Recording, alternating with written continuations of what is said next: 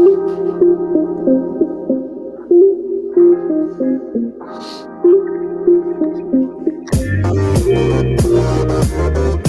to the Wolverine Digest Podcast, the best spot for objective and authentic coverage of Michigan athletics. If you want open dialogue, honest opinions, and in-depth coverage of the maize and blue, this is the podcast for you.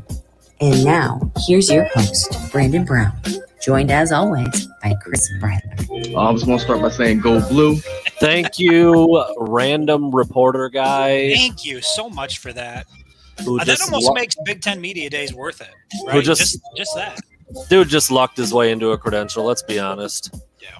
Caught a lot of flack for it. I don't know. It's funny that clip, was making the rounds on Twitter back then when that was going on, and some people were like, what the hell is that guy doing there? Like, what is that guy doing there? And then others were like, what's the problem? I don't even see. Just leave him be. He's just trying to live. You're just a Michigan guy out there. Look, I don't know. It's just a weird thing. I don't know. I guess when you've been covering it for a while, and you're still like waiting to see the vibe in the press box. I know we've talked about it a lot, but it's quiet in there, man. Dude, I'm so used to being like on the verge of like blackout drunk during the games that I don't know. I don't know how this is going to feel. So I haven't watched a Michigan football game sober in quite some time. Well, we are going to fade this music right out and oh boy, jump right in. Right into it. Both feet, head, torso, midsection, nads, all of it. The whole body. Okay. Let's get into it. In case you missed it. This fucking guy. Paul Finebaum. What's his deal? Dude.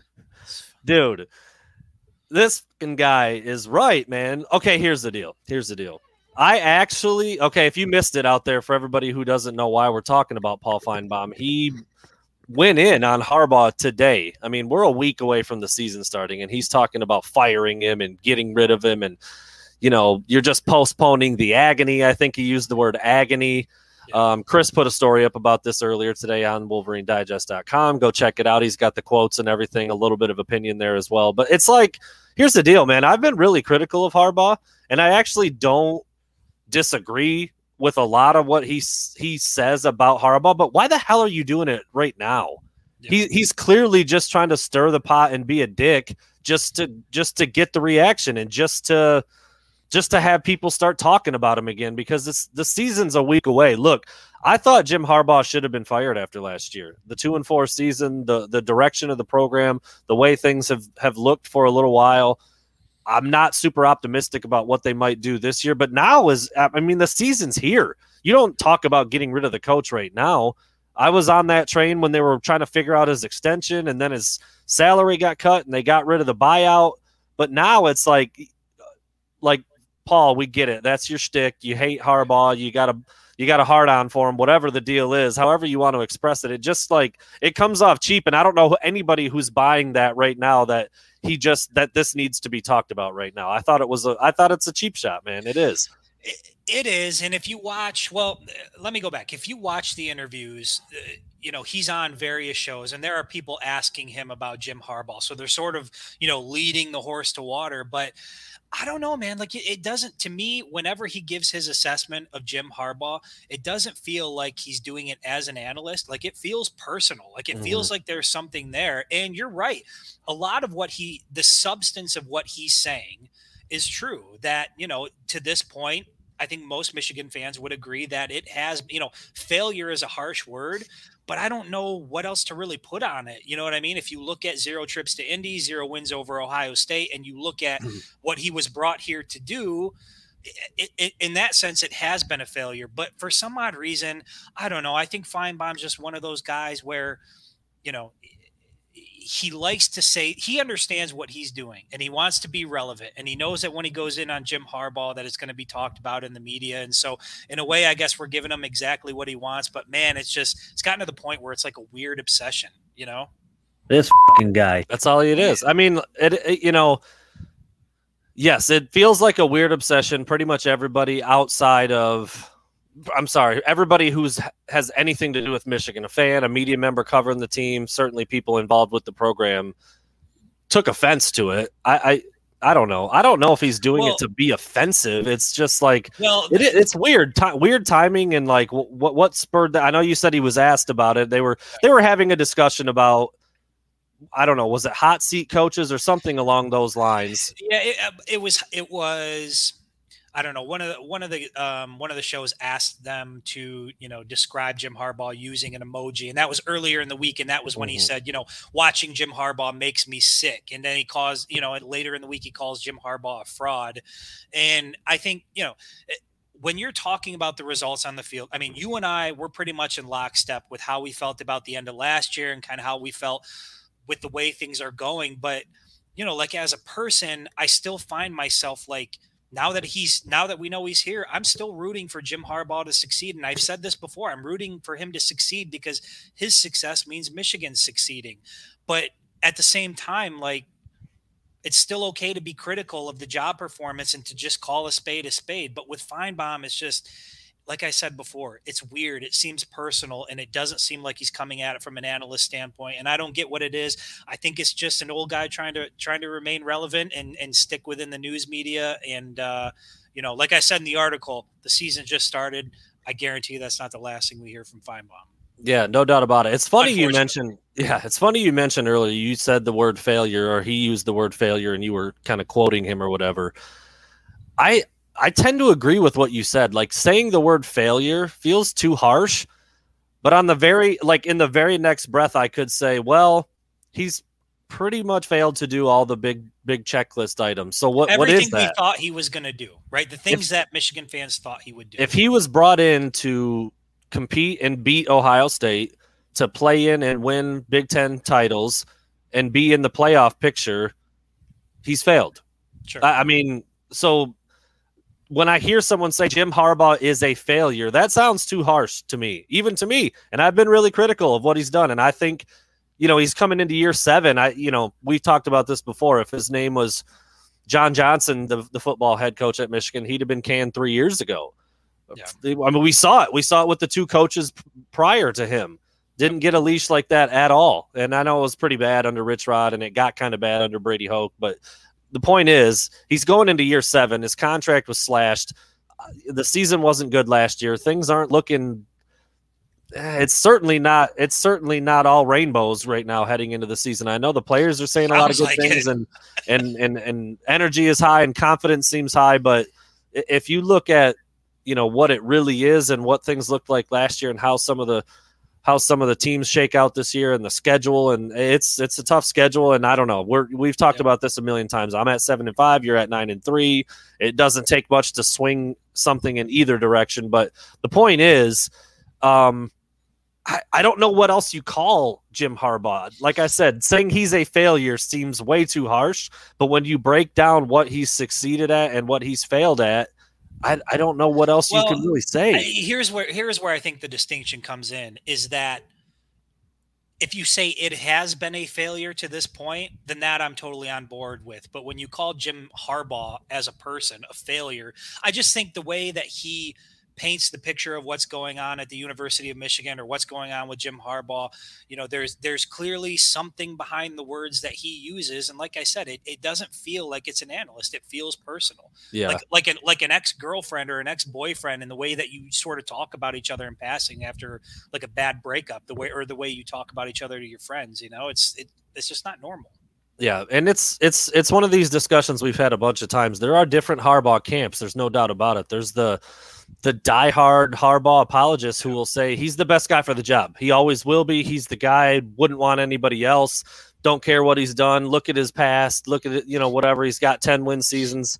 There's that group, and then there's also the group who's even more harsh than you or I, who would like for him to be fired today and be gone, even though the season's right around the corner. I don't know. I think he was hired to do some things at a very high level. His contract reflected that, and he didn't do any of those things. And that's why his contract got cut in half. And that's why this year kind of feels like a make it or break it kind of season, even though last year was crazy. And I don't know. We'll see. He signed the extension. we all know those pieces of paper aren't worth as much as the Charmin in our bathrooms, but it is what it is. He is the Michigan coach right now, so talking about him being fired 8 days before the season kicks off is just taking a shot. I think it's taking a shot. It's very Finebaum. Yeah, we can agree on that. It's on brand for what Finebaum's all about. He seems to kind of crawl out from somewhere, take a shot at Harbaugh, see what happens, crawl back. I mean, I don't really know. I don't follow him, so I don't know like what kind of stuff is he saying about other coaches regularly, semi-regularly. I know he's an SEC slap. I was going to ask you about that. Like, can you think of another analyst out there that goes after a coach the way that Finebaum repeatedly goes after Harbaugh? Like, I can't think of another example. I can't think of an example like that, and I also don't know one way or the other. Is there another? Does he have another coach on his hit list? I mean, if you go back through the last 7 years, Scott Frost, I think would be. It's not as repetitive, but he did bring up Scott Frost and kind of said, "Hey, basically the same thing I'm saying about Jim Harbaugh. Apply that to Scott Frost." Yeah. So hey, like I said, I can't go through Finebaum's words and say he's wrong there. But I think the timing's absolutely wrong. That's where I'm at on what he said. Like I said, depending on what Harbaugh camp you're in, you probably have pretty strong feelings about it one way or the other. I don't know if I have strong feelings about it, but you're right. I mean, this is a big time, talking head at ESPN. It's not even the conference he covers. Like, what are you doing, dude? Like, it seems very much like he wakes up Harbaugh like in the middle of the night, just terrified or I don't know, aggravated or agitated by anything he does. It is a little strange, but it is what it is. What's not strange, but does still suck, is the fact that Ohio State seems to be freaking killing it with NIL and Michigan still isn't. I mean, this is something that we've been talking about for going on 2 months now. NIL stuff went live on July 1st. Michigan didn't really do a whole lot about it leading up to that point, hasn't done much about it since. I've been talking about it. I've been saying it.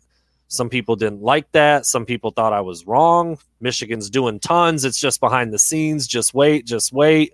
And now, not long ago, you had Hunter Dickinson come out, speak publicly against the university and how difficult they're making it for athletes to do things. And now, there's respected insiders and people who donate to the program and people who are very involved and want to be more involved, saying that they can't get involved, that there's red tape, there's hurdles, there's rules being enforced that don't need to be there. It's the same thing I've been saying since July 1st. It's, I've gotten to learn a little bit more.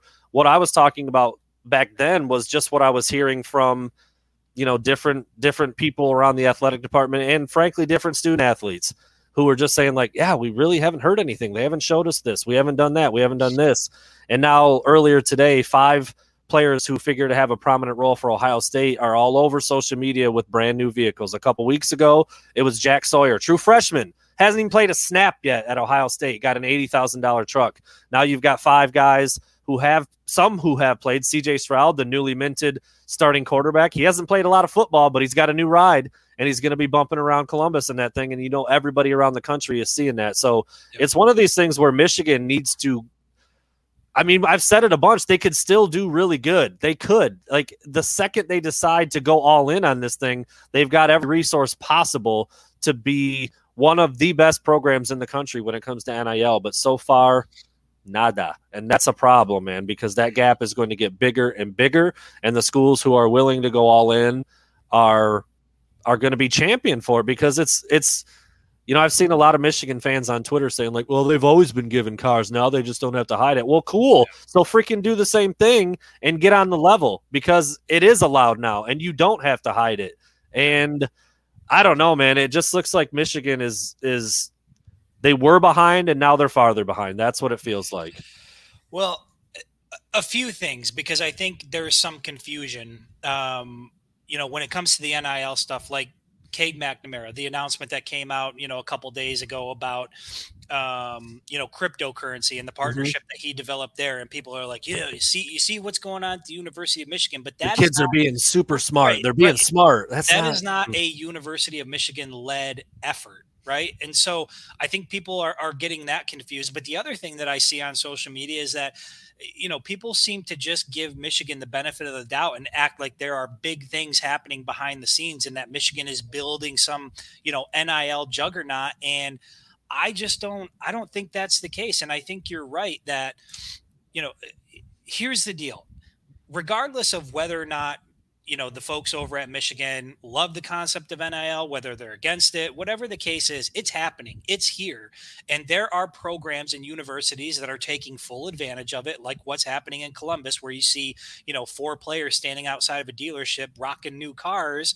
That stuff is happening. And so you're either going to get on board with it and you're going to give, your student athletes access to those same things, or you're going to get left behind. And that's really the way college football is going, is that you've just got to adapt to the way things are going to be. And it seems like for some odd reason, always at the University of Michigan, there is a reluctance to step into the new era of college football, and they got to get on board with it. Yeah. It's frustrating to watch. It's frustrating to see from afar. I just saw something else come across today. Kentucky basketball has some pretty big deal where every player, walk-ons included, are getting stuff.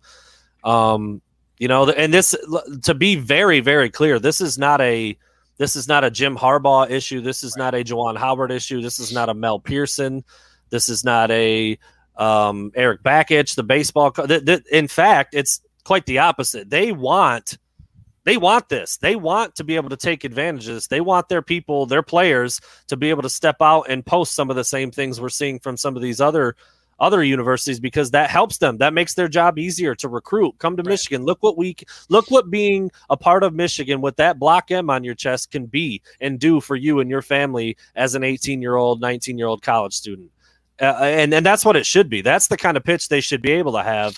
But so far, it's been a lot of, it's in legal. We've heard that shit before, right? It's in legal, and we got to figure some stuff out, and there's a little red tape, and we don't want to get in trouble. Like you're not putting the toothpaste back in the tube on this thing. Like, it's out, it's running, it's off to the races, and Michigan is still in the starting block checking their shoelaces, man, and that's a problem.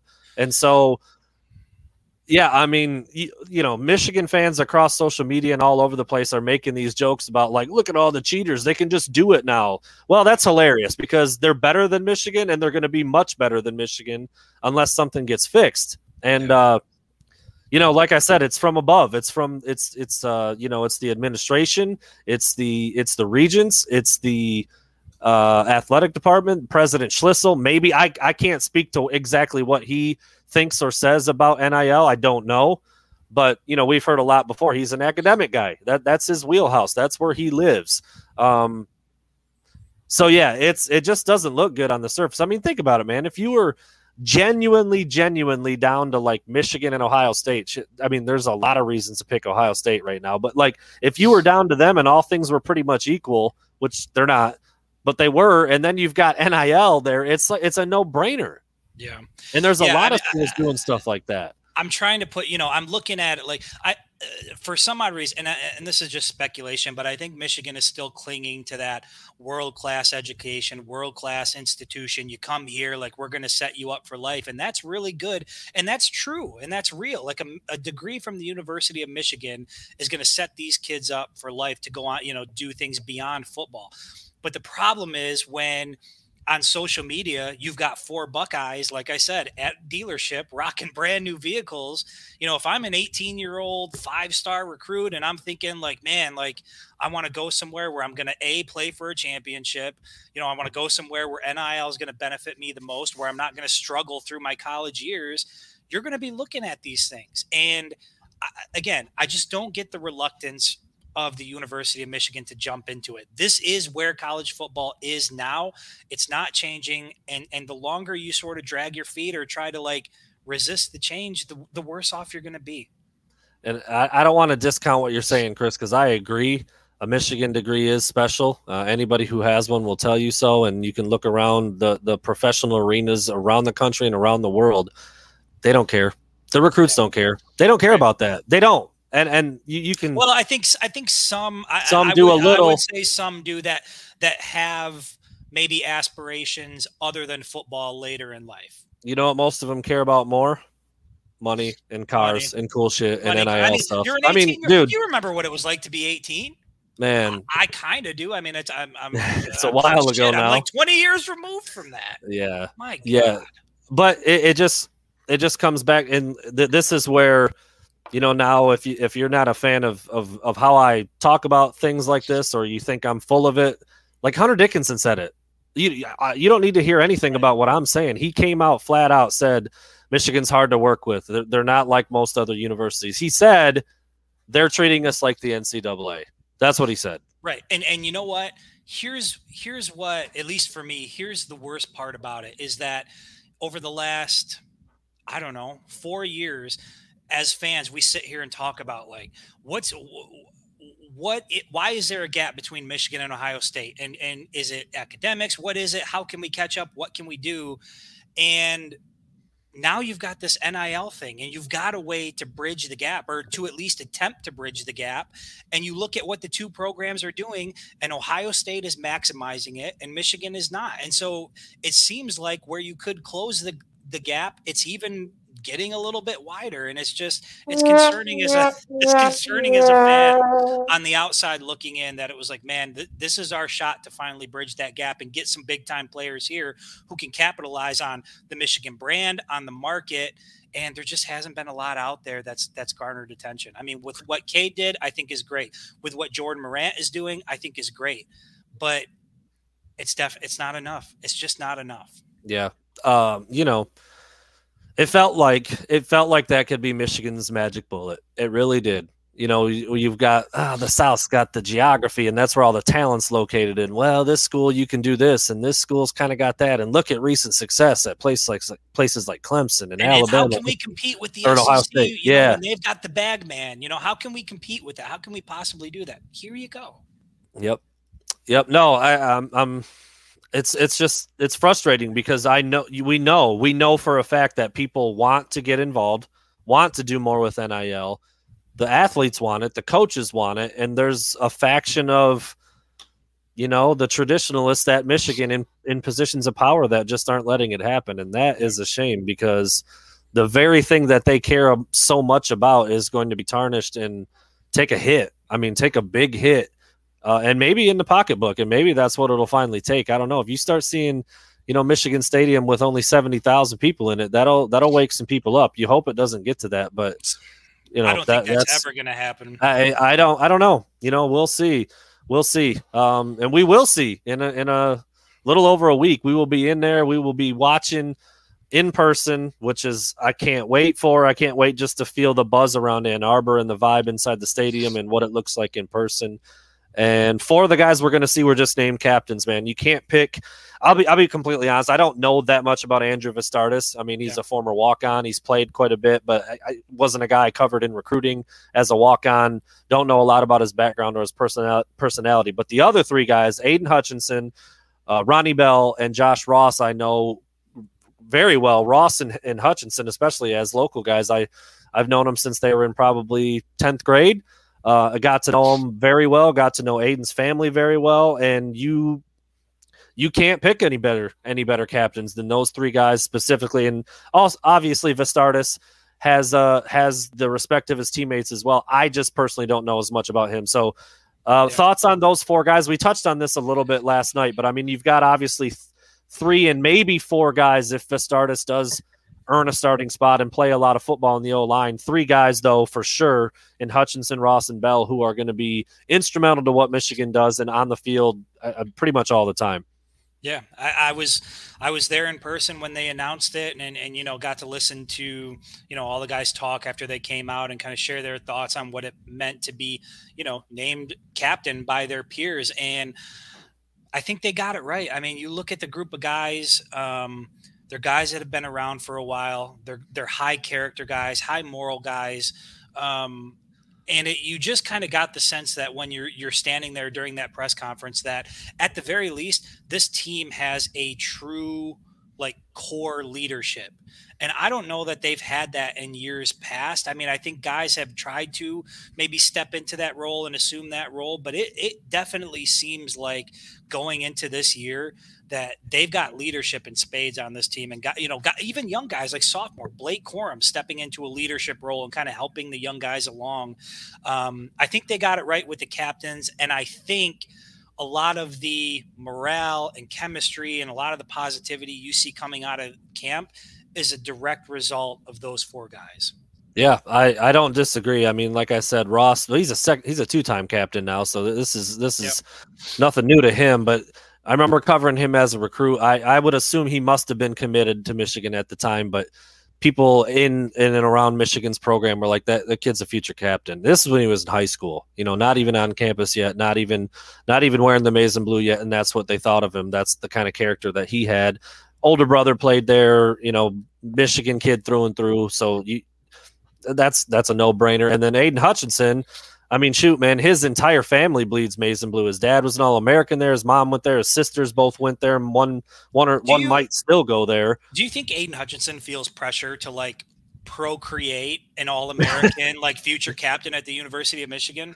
Probably, man. How could you not? How could you not? I mean, he also kind of like won the genetic lottery. Like Chris, his father, his dad, not a huge guy, played D tackle at like 6'3", 250 or something. Yeah. They'll tell you about it. And when you stand next to him and talk to him now, you're like, dude, how are you an All-American defensive tackle? It's insane. I mean, he's a big dude. He's put together.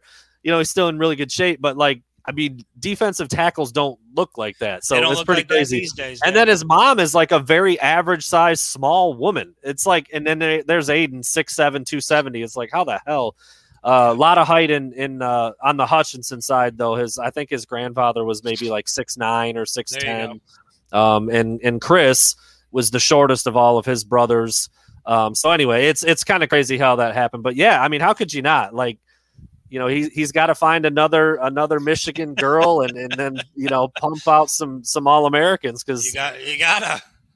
That's what it's that's what you do if you're Hutchinson, apparently. So yeah, it's pretty cool, and obviously must be just such an honor, such a cool thing for his dad and their family, the way that they all are all in for Michigan and have been for, decades at this point. And then just Aidan, coming to Michigan, wearing his dad's number, and now is a captain as well. It's really cool. And everything we've heard about Aidan coming into his senior year and what he's hoping to accomplish and his new role in the defense, you kind of think like it was meant to be, and could be the first, or I don't know if it's the first chapter of his senior year into what could be a really special season for him. Yeah. I mean, I think he said at Big Ten Media Days, and I'm paraphrasing, but he said something to the effect of, it just kind of feels like the stars are aligning. Yeah. And I'm sure if you're sitting in his seat and you kind of look back and you look at what your dad did and you kind of look at where you're at and you look at the opportunity ahead of you in 2021, I mean, he's got to be just, amped up and ready to go. I mean, I feel it, I kind of feel the, like the jolt of energy, and like, I'm just ready for the season to come. And I know that, especially being at that press conference yesterday, that everybody's just tired of talking, man. The players are tired of meeting with guys like us and talking about energy and talking about Ohio State, and everybody's just ready to go. Yeah, I put that article up this morning. You can definitely tell that Ross and Hutchinson are ready to go. You could feel it in Indianapolis. Now they've been named captains. It's only magnified, and they've both said something along those same lines. We don't want to talk anymore. We want to hit somebody in another color uniform and shut everybody up, shut up the doubters. And, we will see. And we have talked about this many, many times. The season opener against Western, I mean, you'd like that to be a beat down, but a win's a win. You'll take it, whatever you can get. And if I don't even want to say the other side of that, if a win would be a win there, but that week 2 game against Washington, man, if Michigan can win that and win it with some pizzazz and some style points, look like they should win it. You'll start really soaking in all these things these guys have said for the last couple months. But if the opposite happens, if they take a L, you're going to be like, what the hell was all that about? What was all that about? And so we'll see. I mean, we don't want to get to that until we get to the season opener against Western, which is coming in 8 days.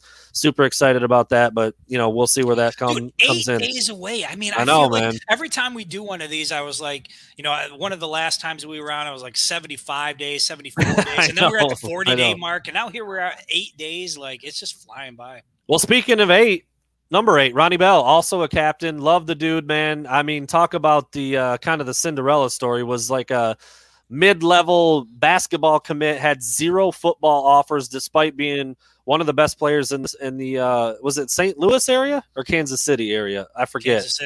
Kansas City area. Basically like the high school version of the Heisman Trophy in that area. Some superstar players have won it before him. And he just shows up at Michigan, and now he's a captain, a leader, leads the team in receptions 2 years in a row. And you just love the kid, man, when you talk to him. He's not a big dude, but he fights and he scraps. And, if he catches the ball at the 5-yard mark, he's going to get another 3 or 4, even though he's not very big. Yeah. Blocking downfield, breaking tackles, tough as nails. And you saw the emotion a couple seasons ago with the drop pass against Penn State. You just can't help but pull for a kid like that, man. And to see him named a captain again, when you think about where he came from, it's awesome. It's just got to be such a cool thing for him to kind of put a bow on his Michigan career with that honor. Absolutely. I mean, that's what it's all about. He comes to Michigan. He's not a highly rated football recruit, and he puts in the work, he puts in the time. And now senior year, he's going into the new season as a captain. And there's not really much to say about it. It's a great story. He's a great kid, great character kid. And I think you and I have talked about this before, but it's just interesting that he is such an impactful player at the University of Michigan, like arguably their top receiver, and you just don't hear anything about him. And that's kind of his entire career in a nutshell. Yeah, yeah, it is. I mean, I don't remember how long ago it was now, but we were talking about the receiver group and who we were looking for plays from, and we didn't even mention his name. Yeah. Didn't even say his name.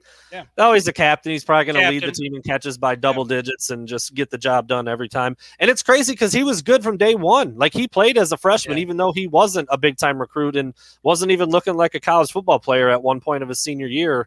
In fact, I think he had to wait. I'm pretty sure he had to wait until the February signing day to sign with Michigan because he had already signed his letter of intent to play basketball at whatever Southwest Missouri or what. I can't even remember what school it was. But just an incredible story, man. And, props to him. Certainly deserving. I mean, there's not one guy on this list where you're like, I feel like someone else could have maybe got they're almost no-brainers. And again, I can't speak a whole lot to Vastardis. Didn't know a lot about him as a recruit. He played last year, but he didn't play much at all before that. Last year was a weird year, and there was guys hurt all over the place on the O-line. So you kind of wonder what that looked like last year. But now he's there. Now he's a captain. He's fighting for the starting center job. Did he talk? Was he one of the guys that spoke? Okay. Yeah, he did. What did he talk about? I was going to say when, I didn't know much about him either, but when you listen to him talk and when you're around him, you can see why he would have been voted as a captain. I mean, he's very articulate. He seems like, again, another one of those just high character guys. There were a lot of people that talked about, that he doesn't just do things right on the football field, but he's a leader and does things right off the football field. And so, I was down there listening to him speak. I can see why he was made a captain. Call him V. We'll see what happens. I mean, let me ask you this. The fact that he's named a captain, does that make you think he's going to start? Yeah. I mean, I have a hard time. He was talking about how him and Kate are, getting the, the snaps right and the timing right and always working on that. And I can't imagine that. Him being named captain wouldn't mean that he would be starting on that offensive line. But then again, you never know. Yeah, he's battling there with Zinner, and then if you move Zinner to center, then you got to shift Stuber, and you got some other battles. So I get it, putting him at center, letting him play the position, if it really is a close battle, kind of gets those other guys into some more natural spots. You've got Zinner at guard, then you keep Stuber at tackle. So yeah, we'll see how that plays out. But yeah, That was my first thought. Not that he wasn't deserving. Not that I was like, I don't even know anything about him. Why is he being named a captain? But I thought, like, well, that probably means he's playing. Right. Maybe not, though. I mean, if it's coming from his teammates, I mean, they know who's in. They know who's taking reps with the ones. They know who's holding down which spots. They see it every day. The defensive guys are going against them. The offensive guys are battling with them.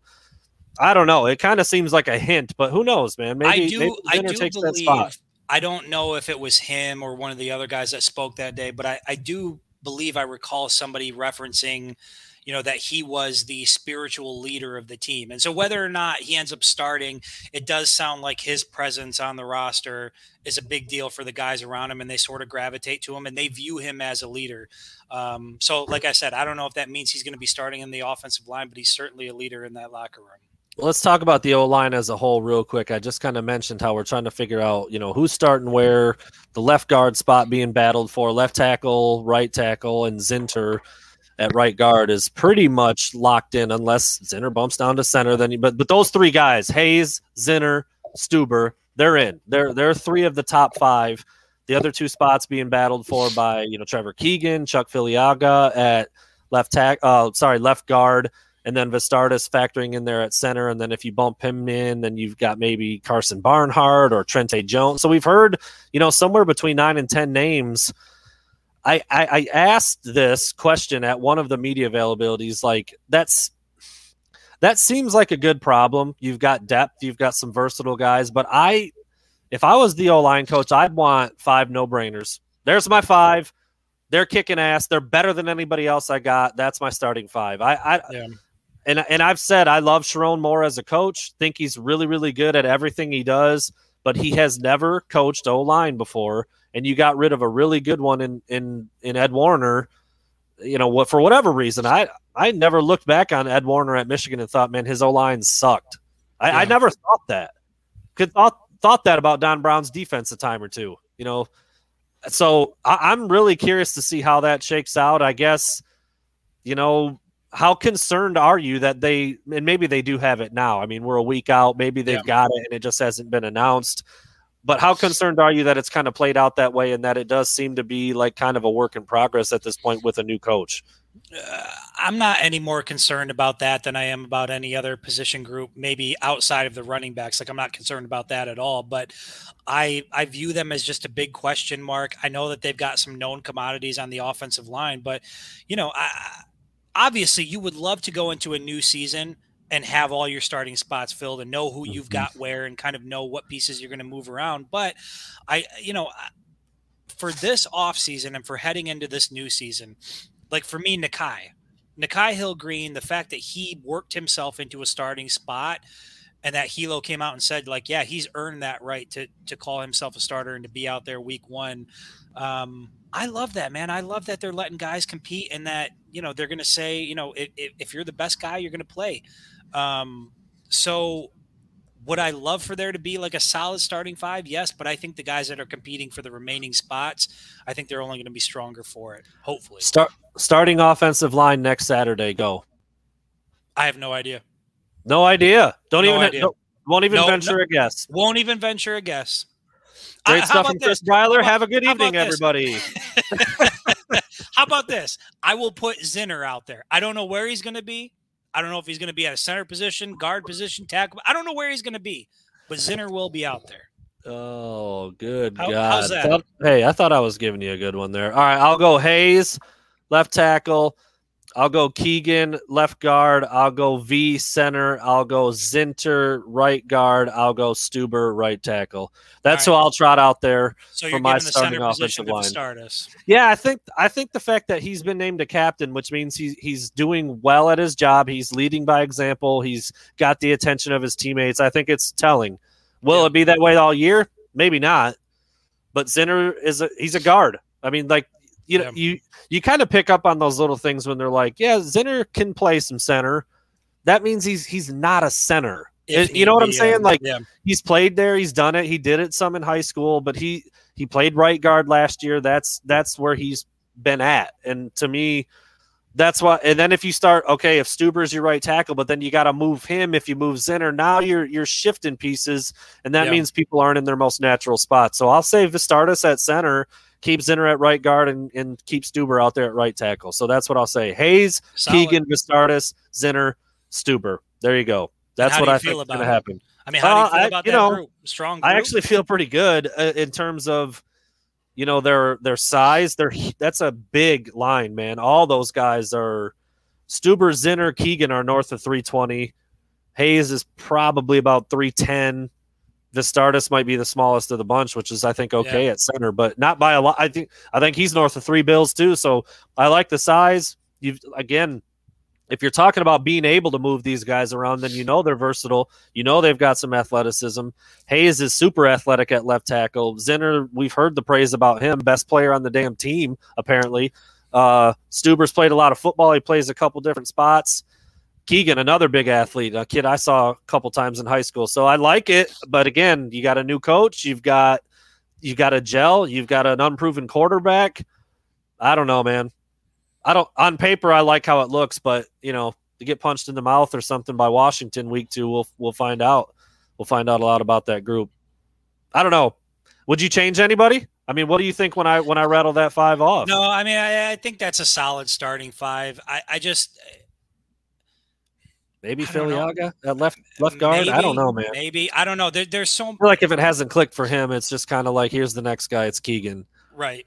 And that's kind of where I'm at. I mean, I think the guys that you listed off probably going to be the starters. There may be some movement around the offensive line a little bit, but generally speaking, I think those are going to be the guys, and then the rest are just going to sort of fill in where they can.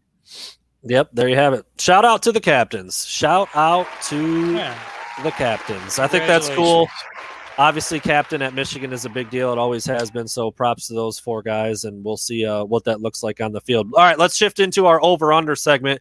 Chris, I don't even know if I've talked to you about this, but this is something that we are going to do every week for the specific game of that week. So it'll, however Michigan's looking leading up to it, over under things we think are going to happen. Today, on Friday, as we close out the week, we're going to do kind of a big picture, larger scope, season type of over-under deals. We're going to go back and forth just like we did before.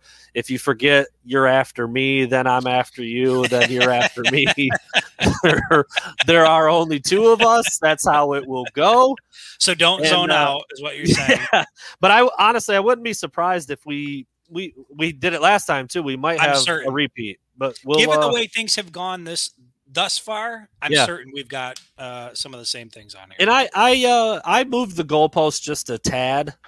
I don't know. Depending on how I word it, it could be a true over-under. But I kind of we'll go. We'll just get into it. And here we go. I'll go first. I will go first. Little music build in the background. Let's see. Put my hands together. Get it hot. Here we go. Cade McNamara. Over, under 22.5 touchdown passes. Just for a frame of reference, Shea Patterson's best year was 23. The most ever at Michigan was 25. We're on the same page here. I'm going to go under. I'm going to go under 22. Man, that's just such a small number. Like something like 58 quarterbacks threw more touchdowns than that last year. I know, but look at when you go back and you look at what Michigan quarterbacks are doing. I know. I'm going to look that number up actually real quick. Just very, very quick. Passing touchdowns in 2020. Oh, well, okay, let me back up. 2019. Yeah. Can't really do it in 2020 because there just weren't enough there weren't enough games. Okay, my number was a little inflated.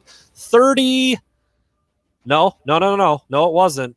48 quarterbacks threw 23 or more touchdowns in a season in 2019. Almost half the country. Well, and you know what the sad part about it is? Look at the receivers that have come through the University of Michigan and tell me how you're not getting more than, 22 touchdown passes in a year. But until I see a Michigan quarterback ball out, I'm going to go under. All right, there you go. I think I have to too. It just sounds like, geez, man, in 12, 13 games, you can't throw 23 touchdowns, which 25, concerns 28. me because I don't know how we get to 9 wins with only 22 touchdown passes, but maybe that means the running back room, but maybe that leads into this next one here. So what you got? Brandon, Blake Corum, Over under 1,000 all-purpose yards. Oh, you threw the all-purpose in there. I think I'll still say under, but not by much, because it's really close, because I think I have him pegged at about 600-700 yards rushing, splitting carries with Hassan Haskins and giving way to Donovan Edwards here or there, and about 200 or 300 yards receiving. If he's on the field as much as I think he could or should be, that would put him in that 850, 950. I don't know. I put him under, but just slightly. And that's that. I still think that would be a good year for him in year 2. Yeah. And I'm going to put him over, but just slightly. And, we're not sure how they're going to use the running back room, but I've heard his name mentioned in special teams. I know that he can catch the ball coming out of the backfield. And then obviously we've seen the talent and what he can do on the ground. And so when I look at all-purpose yards and everything put together, I think he can get to that number. I hope he gets to that number. I would love to see somebody in the running back room get to that number. I think Blake Corum's got the best shot. That's a good spot. That's a good spot to be thinking about. And I think if you asked 100 Michigan fans, you'd probably get a split of, I don't know if it would be 50-50, but I think some people would be like, oh, yeah, for sure. And, knock on wood, you never want, but injuries happen in the backfield. If he somehow becomes the guy, like he's getting 80% of the totes, then obviously that would move the mark a little bit, but we'll see. All right. This one here's one of my not quite a over under. I guess I could just word it slightly differently, but yes or no, Aidan Hutchinson double-digit sacks. His pops had 11, by the way, back in the day in the season. Multiple players at Michigan have had 10 or more sacks in a season, but it's been a lot of the studs. Lamar Woodley, Brandon Graham. I'm going to say no, and I think that's because every team is going to pay extra attention to him. And I think that they're going to do everything they can to keep him away from the quarterback. Obviously, we don't know what the new defensive scheme is going to look like. I anticipate he's going to be more active and have more opportunities. But I just think given who he is and how well known he is on this defense, I think people are going to scheme for him. And I think it's going to make it difficult. So I'm going to say under. It's a lot. That's a lot, man. In 2019 – only 19 players had 10 or more sacks. So that's. But he's, what the thing is, though? Like, we got to start looking. Like, Aidan Hutchinson is a guy who can get that. Sure. And maybe go as far as to say should get that. Yeah. So, when you look at. I mean, man, Aidan Hutchinson is one of the top players in the country returning. So I would think it's fair to expect that of him. I know it seems like a lot, but again, I'll stick with the under just because I think people are going to scheme for him. In Don Brown's defense, he was not getting that. He was doing too much anchoring. He was not even asked to really get after the quarterback as much as he should have been. In Mike McDonald's defense, that's supposed to change. So we'll see. His dad's mark was 11. I remember we were at an event one time. We were sitting up there. It was when I was on the radio with Mike Spath, and Chris Hutchinson was like the guest of honor that night, and then just dumbass me and Mike sitting up there with him, like we're taking questions from the audience, not one to either of us, obviously. But it was really funny. Chris was telling us how Aidan, after this would have either been after his freshman or sophomore season, I can't remember, said to his dad, like, how the hell did you get 11 sacks in a season? Like it's hard, man. It's really hard to get that kind of those kind of numbers. Chase Young in 2019 led the entire country with 16.5. He was the number 2 pick in the draft. So there you go. It's a hard number to get to, man, but he's capable, but it's tricky. And we both said the under on that one, or just shy of that. All right, you're up. All right, here we go. Did we settle on a name for Cade McNamara? Is it Cade the Snake? Cade the Snake, I guess. I don't know why I keep going back to that. I think it's Jake Plummer. Jake Plummer was in Arizona. There's sand in Arizona. There's sand in Nevada. Cade McNamara? He's a dog. He's a dog. All right, we'll just leave what it you at got? that. So over under for Cade McNamara on the season, 2,600 passing yards. And the reason I picked 2,600 passing yards was because Shea Patterson, I think, had just over 2,600 passing yards in 2018, and that put him single season on the top 10 Michigan list all time. So is Cade McNamara on the Michigan top 10 single season list all time by the end of the year? 2,600. I mean, I come back to like Michigan is. That's why I wanted to fact check myself before I said it. Michigan has only had 3,000 yard passers ever. So obviously, if he's going north of 2,600, he's getting into that. I mean, that's one good game away, essentially. I find myself answering this kind of the same way you did. Like, if you think they're winning 9 games, he's going to have to throw for that much. I have him at 7.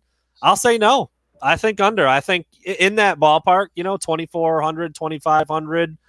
But shy of 2,600. 2,600 yards would put him at number 8 all time. Shea Patterson was 2,600 on the dot in 2018. Tom Brady 2,636. Jim Harbaugh 2,729 yards. But I think Rudock is up there, right? Jake Rudock is one of the 3,000-yard passers. He threw for 3,017 yards. So back it's not in his lone season with the you Wolverines. look at who Jake Rudock is. It's not like we're asking Cade McNamara to be a superstar by getting to that number. But for me personally, I'm in the same boat. I'm going to go under only because I just haven't seen a passing attack at the University of Michigan that lives up to the expectation. I mean, even look at the roster right now and how many receivers. They don't have like that one stud. Like they don't have a CeeDee Lamb or a Jerry Jeudy or anybody like that, but they've got about 6 or 7 guys who are all equal as far as I'm concerned, who when they get the ball in their hands, if you throw like a 5-yard out or whatever, they can easily turn that into an 80-yard touchdown. So I would love to see Michigan maximize the passing game and kind of air it out and utilize those guys. But until I see it happen, I just, I don't think Cade's going to get there. It would put him in the top 10. It would be great to see, but I don't think it's going to happen. That's an interesting way to look at that. I mean, we were pretty, we praised Ronnie Bell quite a bit for his ability and also how he does things, how he approaches everything. But there's really not one receiver on Michigan's roster where you say nobody can check that guy. Yeah, they don't have that guy. They don't. They've been saying it's Cornelius coming out of fall and coming out of spring, and it might be him, but it hasn't been him on the football. Like on Saturdays, it might be him in spring and in summer and in fall. But we'll see what happens in the fall or in the summer. Here we go. Over under 78th overall total defense in the country. Will Michigan's defense be over or under 78th overall? Offense, I said defense. 78th overall in the country. Total offense, over under. So 77th or better, 78th, 79th or worse. So the offense. So under would be better in this situation, right? Correct. Okay. I'm going to take the under because, they cannot be worse than half of college football. They can't? No, they can't. They can't without heads rolling. They certainly can. But to me, given where things are, they cannot be in the bottom half of college football in offense or defense for that matter. So I'm going to take the under just based on who they are. I mean, it's the University of Michigan. You should never be in the bottom half of college football in any statistic. You slurping. What? Should you? Look, I don't disagree. Right. In any category, should there be, 50 teams out there better than Michigan? No. Nope. I can't argue.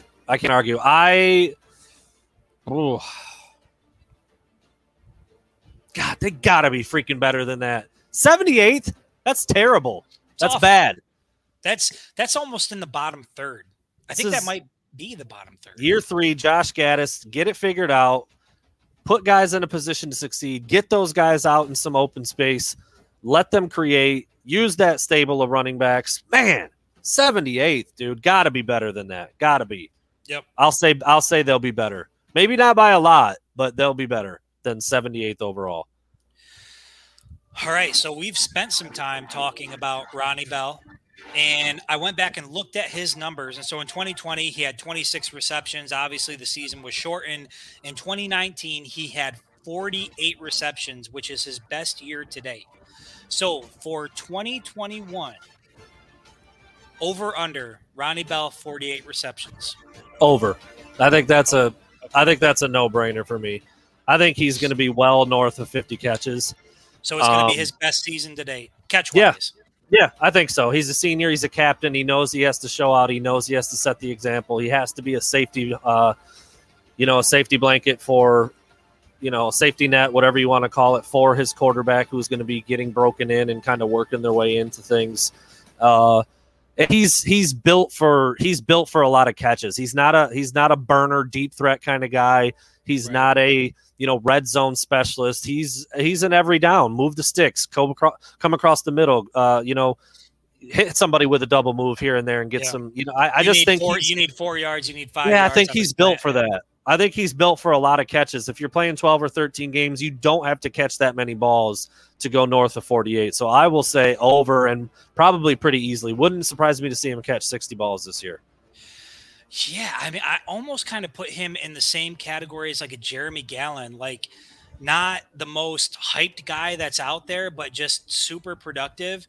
Unfortunately, I don't think he's going to get to 48 just because I think they've got so many weapons out there for wide receiver. You're talking about Andrew, you're talking about Mike Sanger still, you're talking about Cornelius. I mean, there's a lot of guys. AJ Henning factors to be, a part of this offense. I just think there's going to be so many weapons out there for Cade McNamara, whoever the quarterback ends up being throughout the season, that for me, it's going to be hard for me to see Ronnie Bell get over that 48 mark. But if he does, it's good things.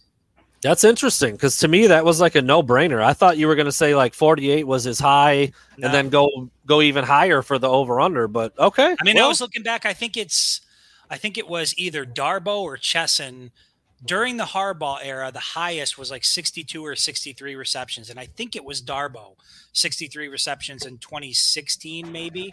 I was going to say 66 wouldn't even put you in the top 10 all time at Michigan. So. Yeah. I mean, Braylon, number one with 97 catches.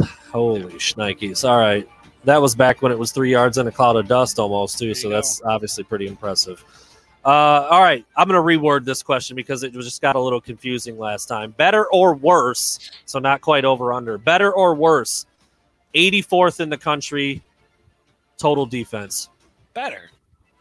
It has to be better. That's by the way, that 84th overall is where Michigan was last year. Right. If Mike McDonald and George Hilo and Steve Klinkscale, if that group of guys and is it Ron Bellamy, right? He's working with the safeties. Yep. If that group of guys, I mean, that was what Harbaugh reloaded on this offseason. It's his defensive coaching staff that he really put all of his weight behind. And so if there's not a significant increase in how productive the defense is, then there's going to be a big problem.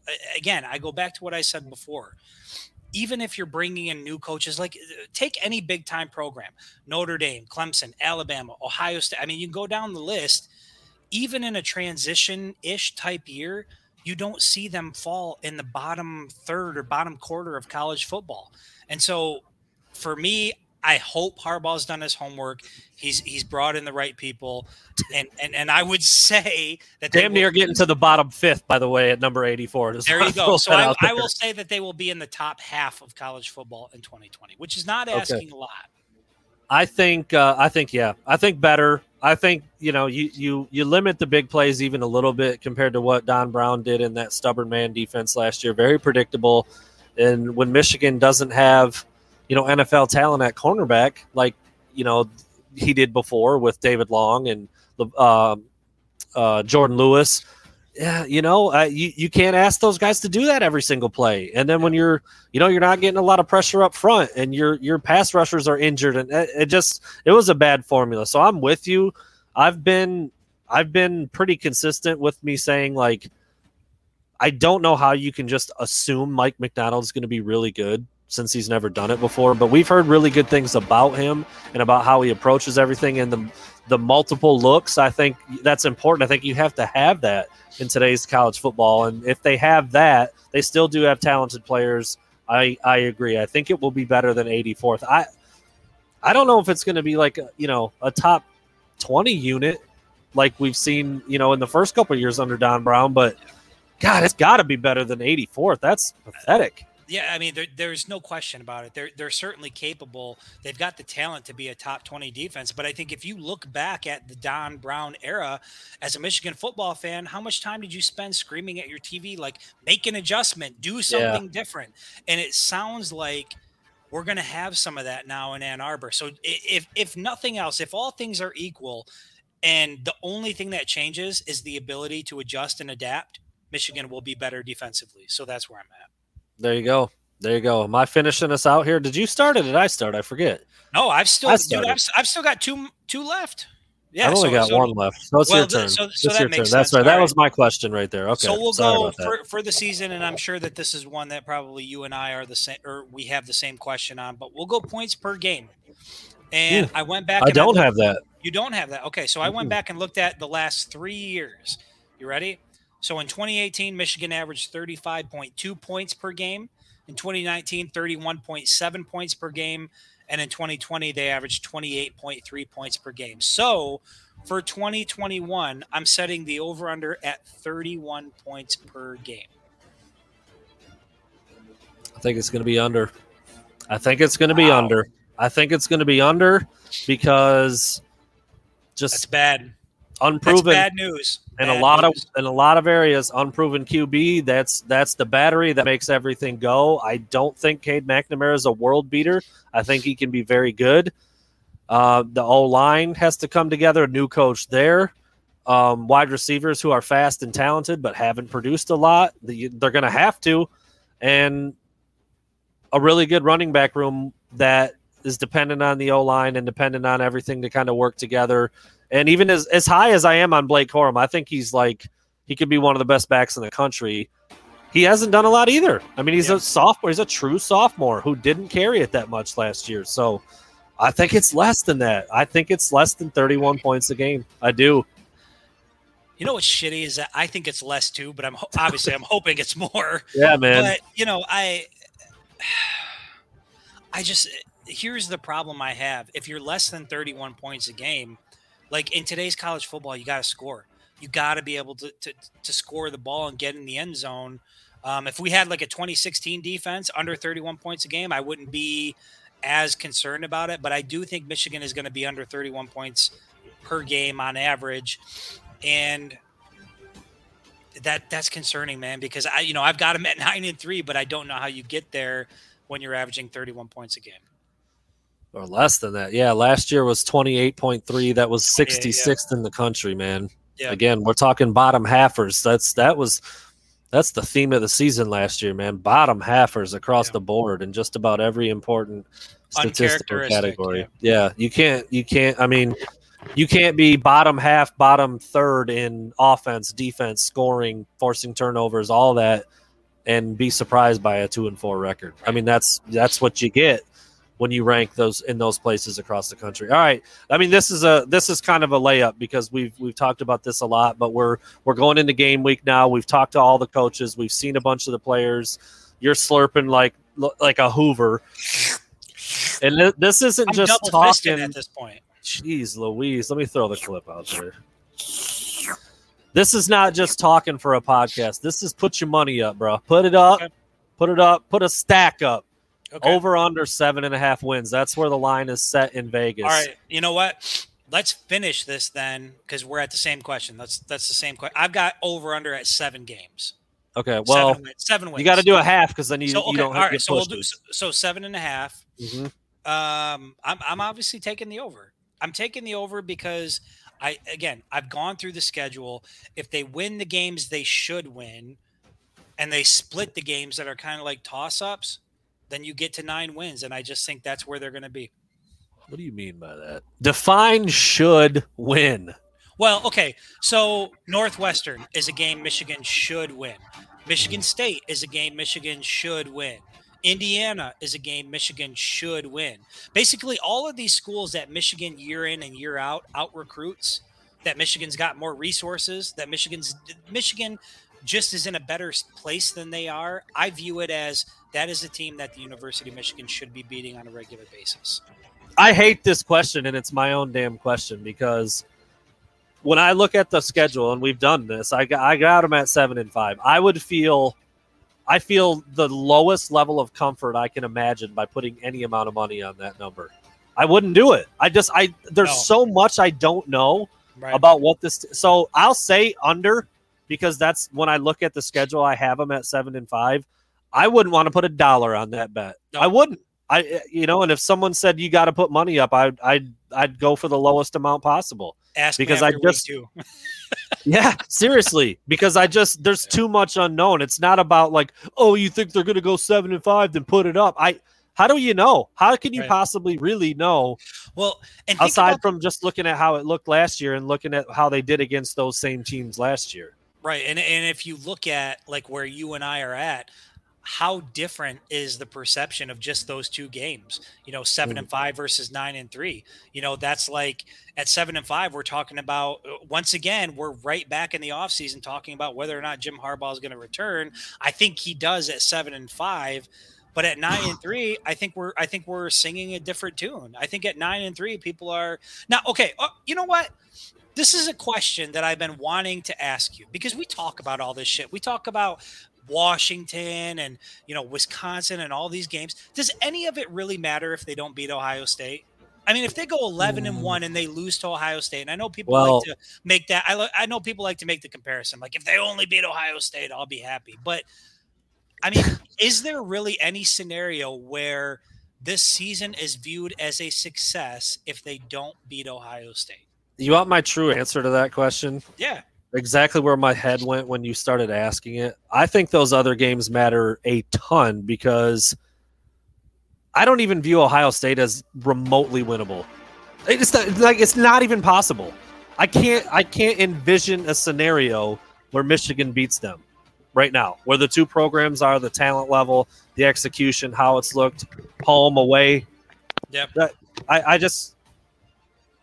Dude, they would have lost by 70 freaking points. I was going to say the last 2 meetings have been historic losses for Michigan. So it's not like you're off track or you're off base with what you're thinking there. So to answer your question, I think the other games matter a whole hell of a lot because to me that November that closeout game in November is already determined. I mean, I hate saying that, but how can you possibly look at the 2 programs right now and say, you know what, Michigan's got a shot? Michigan's got.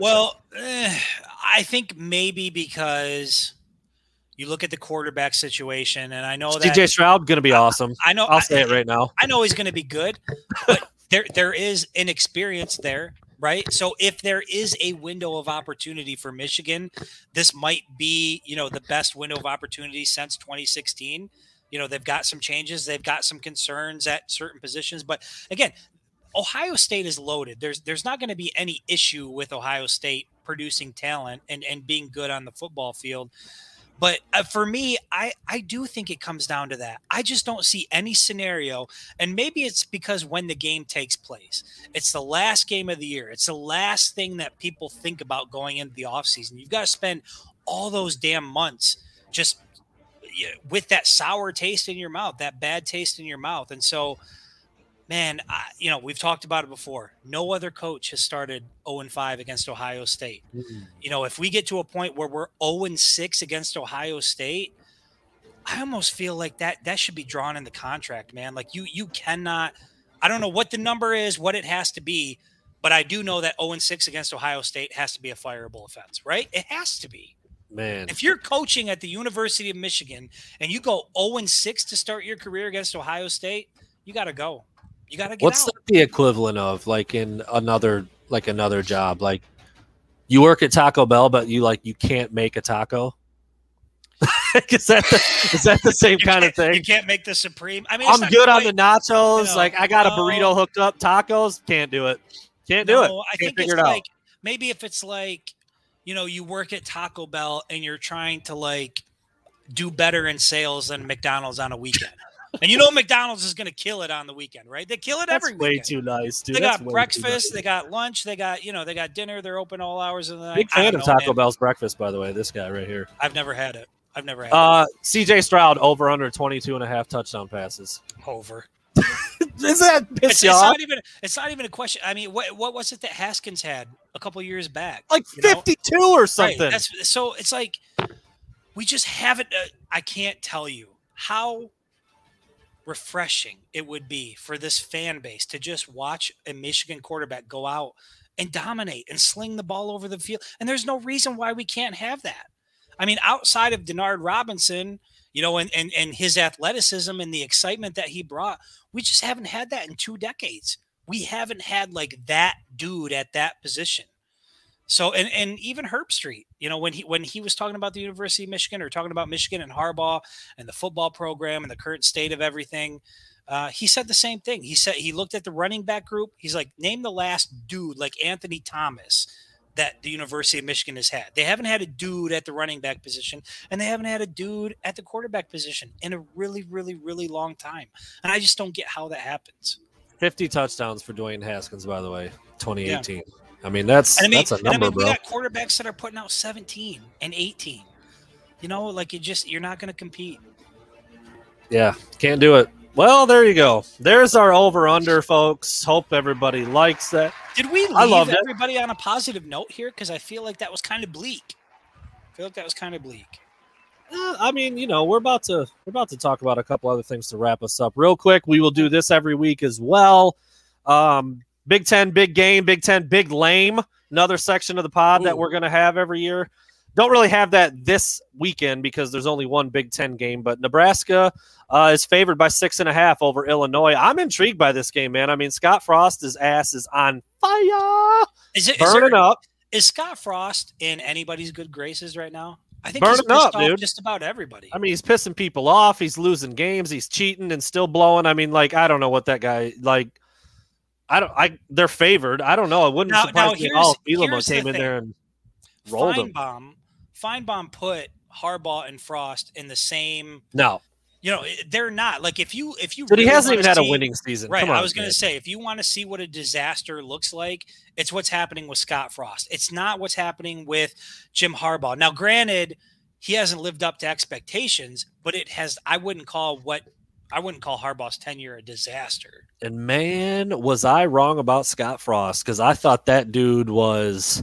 I mean, look at what he did at UCF. I thought he was the bee's knees leaving there, dude, and I thought he was going to kill it at Nebraska. It is hard to recruit there. It is, but he was beating teams, into a pulp at Central Florida, and with some good players, but not great players. I mean, UCF's not recruiting 5-star guys.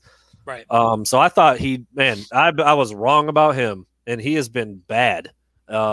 But they're favored 6.5 against Illinois tomorrow. What do you got? I mean, what do you think there? Again, we're all guessing and speculating at this point, having not seen anything yet. We got Taylor Martinez versus Brandon Peters. I didn't dude. Brandon Peters. There's so many Michigan transfers out there that I just feel like there's. Brandon Peters celebrates his 30th birthday on Sunday, but will go play. I'm kidding, but this is his 6th year. It's his 6th year there. It's crazy. His 3 dude. children will be on the sideline. Yeah, man, cheering daddy on. I'm still going to take Nebraska.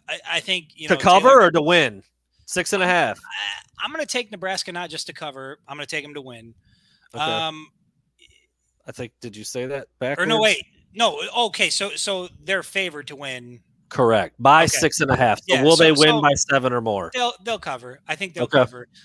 Illinois has just been so bad for so long. And I know that, Bielema, he's he's been around for a while. He's a solid coach, but man, I just think Illinois just seems like one of those programs where I don't know. To me, we're talking about a program like Michigan trying to get to the top. If you're talking about Illinois, they're down there with Rutgers. Gone are the days of Juice Williams. Let's put it that way. Remember Juice Williams, dude? Shieldhouse. Yeah, Shieldhouse, remember that? I remember all that, all those games, but you know who won that game last year though? Illinois. Illinois beat Nebraska last year. They did. It was. So there you go. All right, and then we'll close it out with Hawaii at UCLA. And UCLA is favored big, 17.5. Another Michigan transfer, former Wolverine Zach Charbonnet.